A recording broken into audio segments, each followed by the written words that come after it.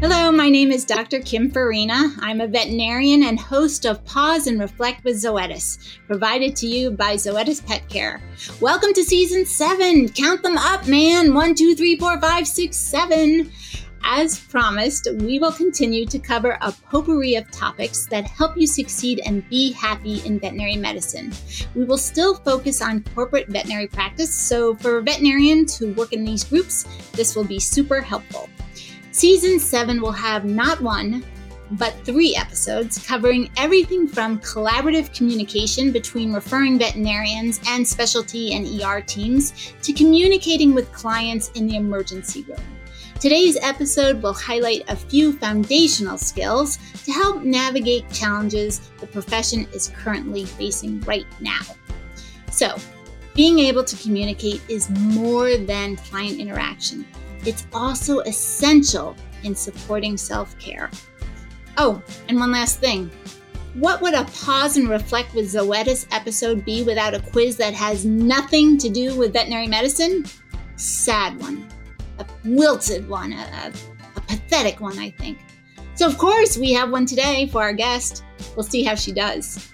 Our guest today is Dr. Jane Shaw. Also has a PhD. She'll tell us about it. She is an expert in veterinarian client relationships and a professor of veterinary communication and director of veterinary communication for professional excellence at Colorado State University. Welcome to the show. Hi, Kim. It's great to be here. Thanks for having me. Well, we can't wait to learn about you. So tell us a bit about your background and your current role. Yes. So I am an epidemiologist who has an expertise in veterinary client-patient interactions. And my current role is professor at Colorado State University, where I lead the communication curriculum for the veterinary students. We have over 52 hours of communication curriculum for our veterinary students to prepare them for practice. Wow, that's amazing. You know, there are so many important skills when it comes to communication. We don't have time to cover them all, but let's talk about some of the challenges our profession faces right now. Like, what skills do you feel are most essential for practice? So especially during this past year, COVID times, I'm going to highlight agenda setting. And this is a skill that we do. So in terms of the order of the clinical interview, we would introduce ourselves, and then we would get the client's full agenda, and then we would move on to history gathering. And we do that by asking some critical questions around why the client is here. Why did they bring their pet in? Secondly, we ask questions about what are they most concerned about? And then we kind of try to get a sense of their goals and priorities and expectations. So what are they hoping to get out of this visit today? What were they hoping that we could accomplish together? And then we take a minute to summarize those back to the client. So you're here for, and I'll just use an example from my own dog. You're here today for a dental appointment. You've noticed that he's been putting on some weight and you did a recent diet change. And thirdly, he's on some other pain medications and you want to make sure that we know about those for a safe anesthetic protocol. And then we ask one more check-in question, which is what else is important for me to know before we talk about Charlie's dental procedure for today. So what happened? So that's like the first step of what you do? The first step of the clinical interview would be to introduce yourself and to introduce who you are, introduce yourself to the client and to introduce yourself to the animal. And then the next step would be, let's understand exactly everything that you're here for today so that we can have a clear picture up front on how I best meet your needs. Because if I meet your needs, then most likely I'll exceed your expectations for our visit today. And I love that. Yeah. And in COVID times, because the client is not or has not been in the building until recently, getting that clear expectation up front is really important. So the client feels like when you're walking away with that pet, they know exactly that you know what they need from you today. Yeah.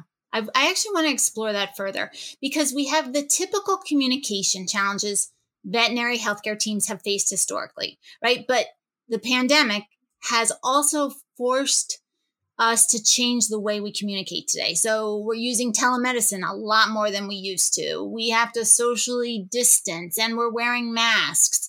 So talk about the nonverbal communication. You know, that can be really tricky. So what tips do you have to help facilitate a successful interaction, without relying on body language, by itself.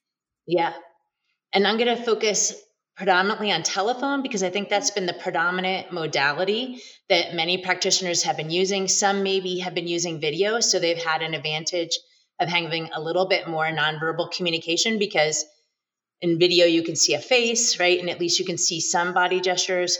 But I think predominantly phone's been the most predominant tool. Our use of our vocal cues. So we can say a lot with our voice by the tone of our voice, the volume, and the pace in which we speak. So being really mindful about that. Secondly is our use of pause. We get excited and enthusiastic and passionate about a topic, and we do the motor mouth thing and forget to pause, or we accidentally interrupt the client when they're not done yet. And so on the phone, when we don't have those cues to see when they're done speaking, it can be really helpful to kind of almost exaggerate that pause.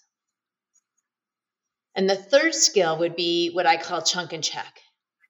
So when we get that excited, what I'll call word vomit going on and say too much, we can kind of catch ourselves and stop and ask a question and back up. And so I could say, Kim, what further questions do you have about that? Or Kim, what are your concerns about that? Or how would you like to proceed given my recommendations? So I stop and I purposely check in with the client to allow them to give me some feedback and some thoughts about what we've been talking about. That's really interesting. And I want to, let's dive deeper into that, because when we talk about skills and developing skills, what are the most important skills for building trust? Because I think when you're on the phone, how do you do that? You just mentioned some really key things that you should do, but does that automatically result in trust? Not at all. Not at all. As we all know from our friendships, our relationships, that trust building is a process over time. But I think there's some things we can do, especially if we're meeting that client for the very first time, to build trust. So one is what I'll call client perspective. So being interested in that client. So examples like, how did Charlie come into your life? Who all is in Charlie's household? I haven't met you guys. This is my first time meeting you. Tell me who all is in Charlie's life. What do you do for a living, and how does that impact your schedule with Charlie? So questions that allow us to get to know that client and express interest in them. Then when we hear things like, oh man, I haven't been traveling. We've been home all the time. I think he's getting sick of him and I being home all the time, right? We can say an empathy statement, which is, wow, sounds like the two of you have a bit of cabin fever as a result of this period of time. And we can empathize back and let the client know that what they're thinking and feeling is valid and that we get it and that we understand it. And then lastly, we can literally express to the client using partnership that we actually want to work with them. So this is really important this time because the client's in the parking lot and you're in the building, and it doesn't look like you're working together at all physically. So your language can build that bridge by saying, I really want to make this decision together. I want to talk through this so we come up with a plan that works for both of us. I'm going to support you through this as we move through one step at a time, so that they are not alone, even though they are alone in the parking lot, that you are in that building and you are thinking about how to best make decisions moving forward for Charlie's best interest. And it just, as you said, it sounds like the language, like choosing the right words, can do wonders right away. Just as you were mentioning, just that language of connection, I can see can make a world of difference on how the relationship starts out or is continuing. Yes. And in the case of partnership, we're using we and together and team to say, this is how I want to work with you, literally as a team. Right. Now, many things go well, right? But in practice, we have all struggled with an upset client. And you're talking about teams and partnership. Now, what if you have this upset client? What skills, could be important for working with an upset pet owner, knowing that you're doing this dance, this team together for the best, in the best interest of the pet? Yes. the first and maybe scariest for us step is to ask an open-ended question and allow them to tell us and vent about what they're upset about. So that's kind of scary, right? So what happened? It sounds like you're really frustrated. Tell me more about that. It sounds like you're disappointed in our plan, or it didn't work the way you were hoping it would. Tell me about that. So really opening the door and the floodgates and let the client just let it out. Once it's out there on the floor, then our next step is to reflect back and let them know that we've heard it. So sounds like Charlie's dental procedure didn't go as you liked, and that he's really painful and his mouth is swollen and you saw some blood last night and you're really worried about him. So reflecting back so they feel like they've been heard and that you're going to do something about that, right? But hearing it first. And then the third skill is to signpost and say, would it be okay now if I talk about what I'd like to do to make Charlie feel more comfortable? It sounds like he's really painful and I want to make sure we get him feeling better. So let's talk about what we can do now. And so that's asking the client if they're ready to move away from being upset and angry with you to partnering with you again. So being that partner to move forward on a plan to take care of Charlie's pain. Up ahead, I want to talk about another tricky situation we all have faced. Clients with rambunctious children in the exam room. You know, we're now many of us are moving from curbside to in-person. But before we cover that, we always have a quiz on the show. And it's a Pause and Reflect with Zoetis quiz. And we always like to test our guests' knowledge on a topic that has nothing to do with veterinary medicine. This episode's quiz is called, Can You Believe This? Now, I probably should say it like, can you believe this? I think that would be better. Can you believe this? And so I'm going to ask you questions about some remarkable world events, and all you have to do is fill in the blanks. So I have a bell for positive reinforcement. And of course, our producer Max will play cheering sound effects if you answer the questions correctly. No need to stress whatsoever, although you don't seem like you get stressed anyway, which is cool because there's nothing to win. There's nothing to lose. So you ready? I'm ready. All right. Excellent. Question number 1. A new world record of more than 908 feet has been set for hitting a golf ball into what? Into a sand pit or a sand, I forget what they're called in golf. Sand trap. Like a sand trap? No. This is a moving car. English professional golfer Marcus Armitage and BMW touring car driver Paul O'Neill have successfully broken the world record for the farthest golf shot caught in a moving car. It actually took the pair multiple attempts before beating the previous distance of 30 yards at Elvington Airfield in York in the UK. And this is what's funny, is that in the Guinness Book World of Records at their website, it says, talk about good driving from both sides. I love it. I thought that was funny. All right. I could have never gotten that one, Kim. Number 2, here we go.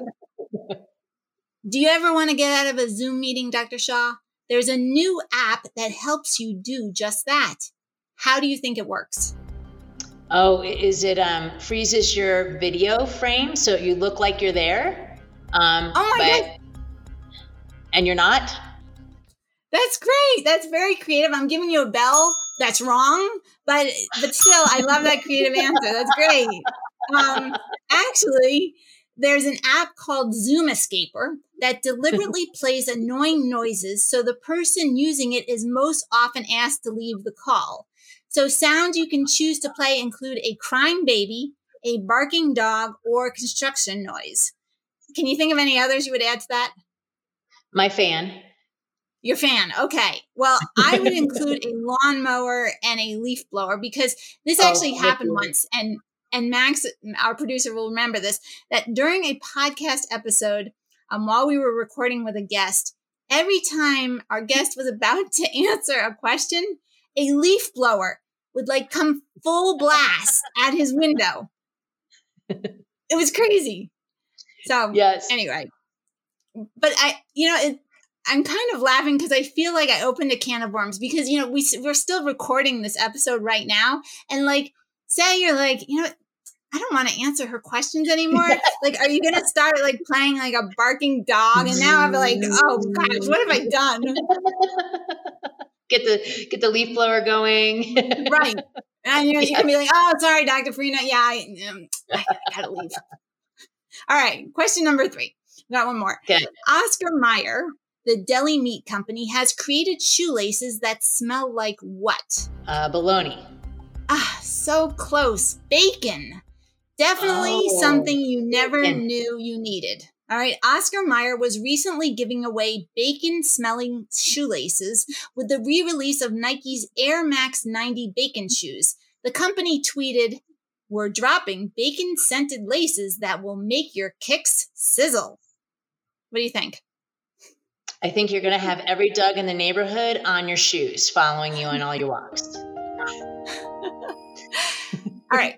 Speaking of sizzle, let's get back to this interview. All right. Now, Okay. as in-hospital visits begin to resume, what do you do about the client that comes in with young children who are a little bit rambunctious, jumping on the scale, climbing the counter, eating the cotton balls, getting into everything so much that the pet owner can't focus on what we're trying to tell them about their pet? What skills might be helpful in this scenario? These are not so much communication skills, but maybe more like tools or the ability to delegate and think outside the box. So a couple of ideas. If you have an available team member, to have them take the kids out of the examination room and spend time with them. Hopefully you might have a kids area or a toy box or a toy area where you can, or coloring books and crayons, something to utilize the kids' energy. If you don't, and you're in the exam room and you don't have anybody to turn to try to offer something to engage the children. So listening to the dog's heart, for instance, or looking in a microscope or looking at a radiograph, something to engage them so that you can have the conversation with the client and maybe you get a few minutes of quiet time. Not always, but some ideas. And then knowing that the client probably only heard a small percent of what you said because of their distraction with their children, to make sure you provide written discharge instructions or a written plan or a summary of your discussion or a resource, a link to an article or a handout, something that they can go back to remember the key points of that discussion, since maybe they'd only heard 50% of it, for instance. Would it be helpful to even like a phone call later, checking in with them? Or I love that. So you could do a follow-up, in a couple of days and just say, I know we had a lot going on. I also sent you home with some materials. I'm just checking up to see what questions you have after that appointment. That'd be a great follow-up. That's great. Well, it's no secret in our profession that, our profession struggles with well-being.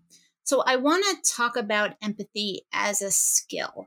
How do you balance empathy, but not let it lead to compassion fatigue? Yeah, and I think this is a counterintuitive approach to, I think, what the profession believes in general. I think in general, the profession believes that being empathetic is costly and at risk, puts you at risk for compassion fatigue. And I'm going to say the opposite, that using empathy to connect and build trust with your clients is a huge source of meaning and fulfillment in our work for many of us. And that source of meaning is what serves as what I'll call a protective barrier or even vaccination against compassion fatigue. So all of us know, and actually I was just talking to a veterinarian the other day, like, who doesn't like it when they say, oh, I'd like to really see Dr. Shaw, or gosh, I can't. And when we remember, oh my gosh, this is the third generation of pet that we've worked with together. That those relationships are what keeps us in practice in the long run. And the special relationships we share with the people, both our staff and our clients, to be able to make those connections. Those real meaningful connections. And I think that's protective. That helps us from feeling that burnout or fatigue.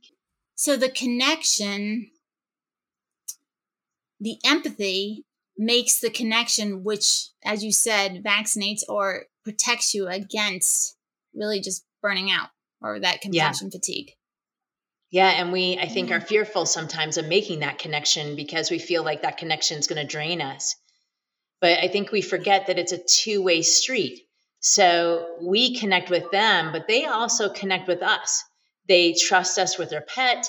Clients feel more, they feel a sense of competence, right? And confidence in you.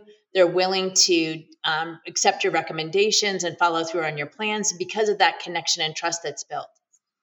And so then it keeps going around in a circle where we keep giving and receiving from each other. It's not just a one-way street. I think that's really smart. I think you're right. People don't think of it that way at all. And it is counterintuitive. But when you describe it, Dr. Shaw, it makes sense. Like the giving and receiving actually fills each other up. Exactly. And that trust that's built helps you feel successful, right? When that client leaves that visit happy and satisfied and you had a good interaction, the more of those every day, right, is what protects us against feeling that burnout. That's terrific. Wow. That's huge. It's great. All right. Switching gears for one final question, because we're just about out of time. We know communication is essential on every level in veterinary medicine. So what resources or educational opportunities are available to help hospital teams hone in and practice their communication skills? Yeah. So the good news is that there's more opportunities than ever before. More of us as professionals were taught skills in vet school. And then just because we were taught them doesn't mean that we don't need to sharpen the saw, right? And keep it sharp, keep that blade sharp and working on that. And there's offerings at most of the national conferences. So VMX and Western States and AVMA and any of our conferences often have a professional development track these days. And then at CSU, we host something called the Frank Workshops, which is a series of 3 workshops working on a toolbox of 20 communication skills. And then the last workshop is on coaching communication. So the first 2 you can take for yourself to develop your toolbox. And the last one you could take as a way of learning to coach to support your team, mentor and support your team in learning and developing communication skills. Where do they find that?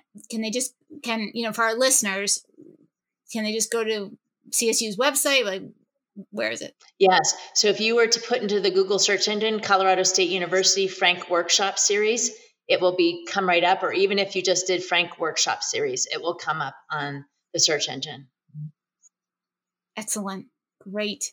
Oh my gosh. Well, we're out of time, but thank you so much, Dr. Shaw, for joining us today. Thank you, Kim. It was a pleasure chatting with you today. Very fun back at you. I was going to say the same thing. It was a pleasure talking to you because it was not only super informative, but it was fun. We talked about bacon. Or bacon and smelling shoelaces. My gosh, really? Who knew? Zoetis missed an opportunity for developing that one, huh? Right. Hey, jump right on it. I do wonder how successful it was. But, well, thank you very much. You're welcome.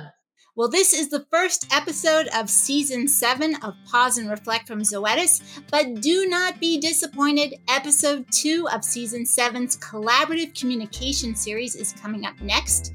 Subscribe to the platform you usually listen to, and you will be notified when it launches. I'm Dr. Kim Farina, and this has been Pause and Reflect with Zoetis.